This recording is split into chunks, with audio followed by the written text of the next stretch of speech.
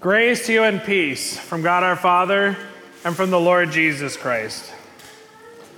When I was in high school, a large portion of the yearbook each year was dedicated to the seniors. So the other classes had like really little small pictures of every student. And if you're lucky, they got your name right. And then seniors had big pictures of them. And when I was a senior, we got to pretend like we were wearing a tuxedo for the picture. So you showed up, didn't matter what you were wearing when you showed up. They put a tuxedo jacket on you with a dickie, like a fake shirt that made it look like you actually had a tuxedo, like the bow tie and all that on, because that was the style. The girls had, it was just a shirt kind of thing, but it was frilly on the top, like feathery, like a boa kind of thing, but just along that made it look like they were in prom dresses.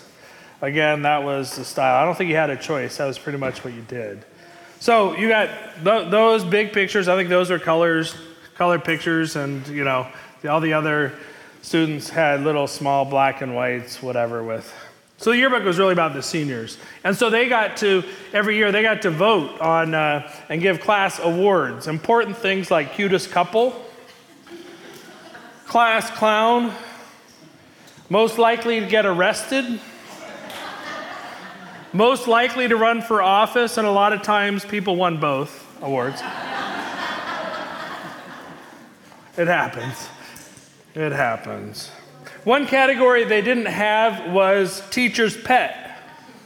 At least they didn't have it officially. It wasn't voted on, but everybody knew who it was, right? They didn't get their picture in the yearbook, but everybody knew who it was. Every class had that student who, butter wouldn't melt in their mouth, and whenever they asked a question, the implication was always that they knew the answer and they were smarter than everybody else in the class, including the teacher, and they would ask the question as if to test the teacher and at least show off the fact that they knew the answer. Think of Sheldon, if you're familiar with Big Bang Theory or young Sheldon. Well, the man in our reading reminds me a bit of that student. The student who asks the question to demonstrate their own knowledge and challenge the teacher.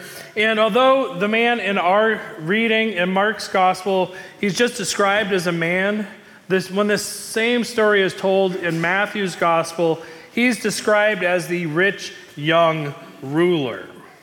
So he had probably been voted by his classmates as the most likely to succeed, and clearly he had succeeded. He had great wealth, he was a ruler, he was young, and by his own admission, he had followed the law since he was a young age. So he was accomplished.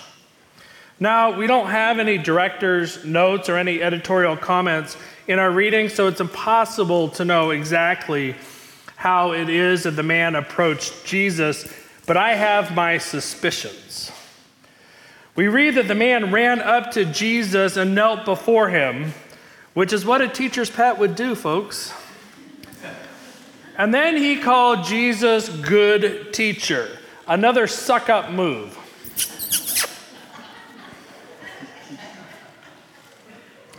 What must I do to inherit eternal life, he asks.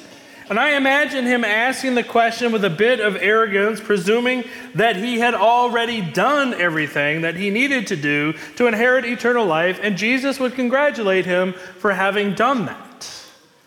So when Jesus begins the response and says, well, you must follow the law, and he begins to explain which of the 10 commandments that he had to be sure to have followed, which all had to do with how he lived in relationship with other people.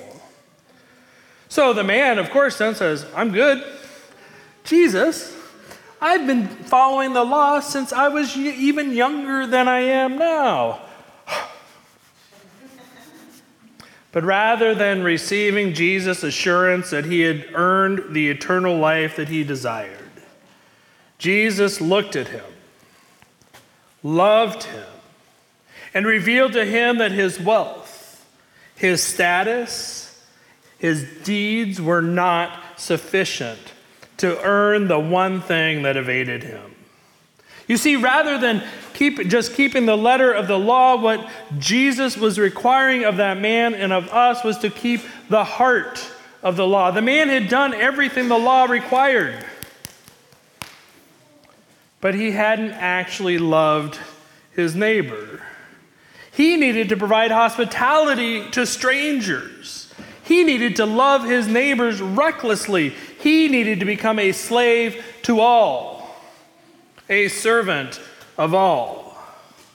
You see, the man had spent so much time becoming the first, the best, building up his resume and his status, that he lost sight of the core of Jesus' message, which is love. Over the past few readings from Mark, we have been challenged, and the disciples, Jesus has challenged us and the disciples' understanding of what it means to be a follower of Jesus. So, in last Sunday's reading, we, like Peter and the man in today's reading, have all set our minds on human things, not divine things. You remember last week, Jesus rebukes Peter and says, "You've set your mind on human things, not divine things. So too have we." So too has this man who followed the law without actually doing what the law requires. Now, it doesn't make sense that Jesus would ask a man who had wealth to sell all that he did and give it to the poor, right? If he gives everything he has to the poor, what does that make him? Poor. That's illogical. It's solving one problem but creating another. But I think that is actually the point that Jesus is making. On Valentine's Day, which was also Ash Wednesday, you might remember just a few days ago, we read from the Christ hymn from Philippians 2, chapter 5 through 11. And if you're doing the serving challenge, you've probably read that in the introduction. If your small group is met, you heard me reading that on the video. In the Christ hymn, Paul writes that even though Jesus came in the form of God, he emptied himself. He gave it all away. He lowered himself. And he took on the form of a slave, a servant. Jesus took on human likeness in order that we might see what it looks like to live, not as one who has everything, but as one who acknowledges their need and then gracefully receives hospitality from others. You see, too often as Christians, we imagine ourselves as the ones who have been sent to save the world with all of our resources, all of our knowledge, all of our good intentions. Like the man in the story, doing what we think the Bible tells us to do. But the one thing that was required of him was to release his wealth and his power. The one thing he hadn't done was to put himself in a position like Jesus where he was a person in need. He hadn't allowed himself to be in a position where he had to rely upon the hospitality of others. He was always a giver and denied other people the opportunity to give to him. 2 weeks ago, we read about Jesus sending out the 12 in pairs. And when he sent them out, he sent them with nothing. Take no cash. Just take your sandals. Take one tunic. Don't take a second tunic. Go out and expect hospitality from strangers. Go with nothing and put yourself in a position where you are vulnerable, where you have to rely on the hospitality of others as you go into their villages. And Jesus asks the same thing of the man in the story this morning. It sounds difficult. And Jesus explains that it would be even more difficult for a rich man who had not put himself in a position of need to enter heaven than for a camel to pass through the eye of a needle.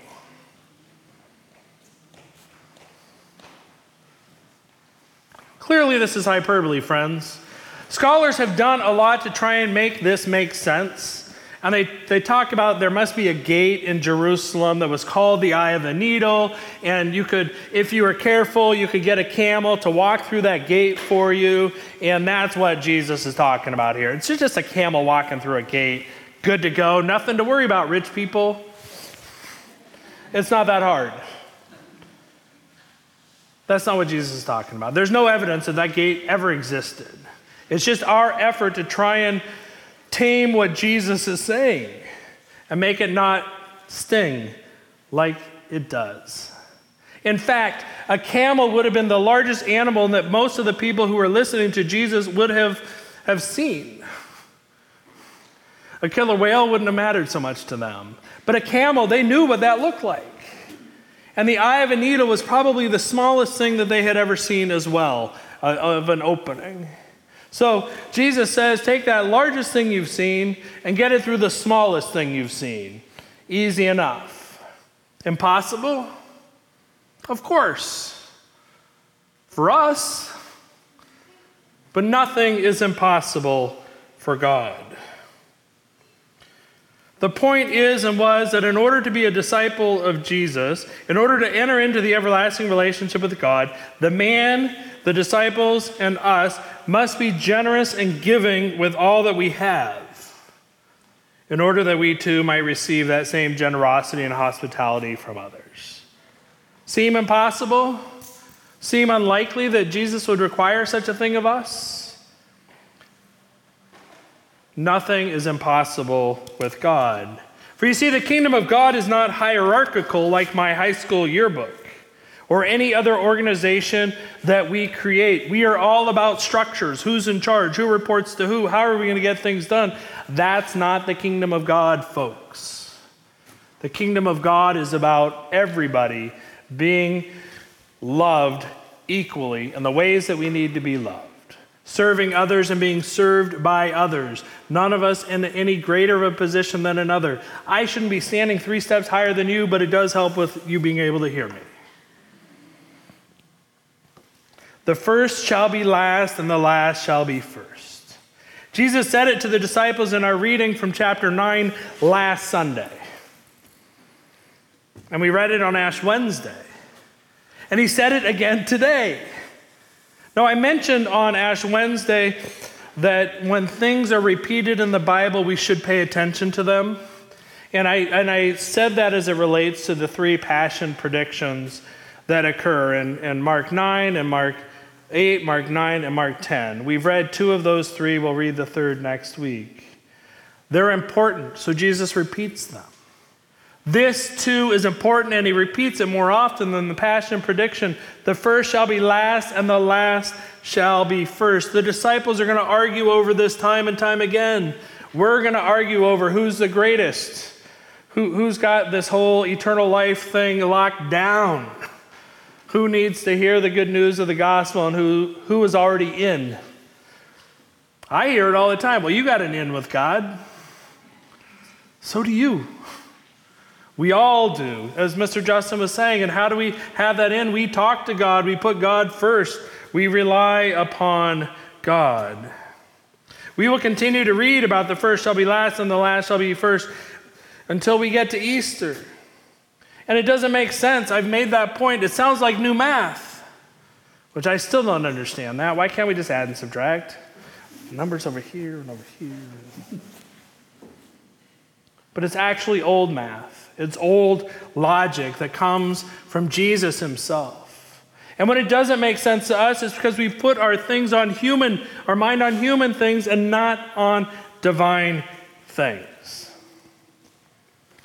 For you see, the very things that we think impossible are not for God. But not in some fairy godmother genie in a bottle way where if we just ask in the correct way, or if we rub that bottle just right, we'll get 3 wishes to get whatever we want.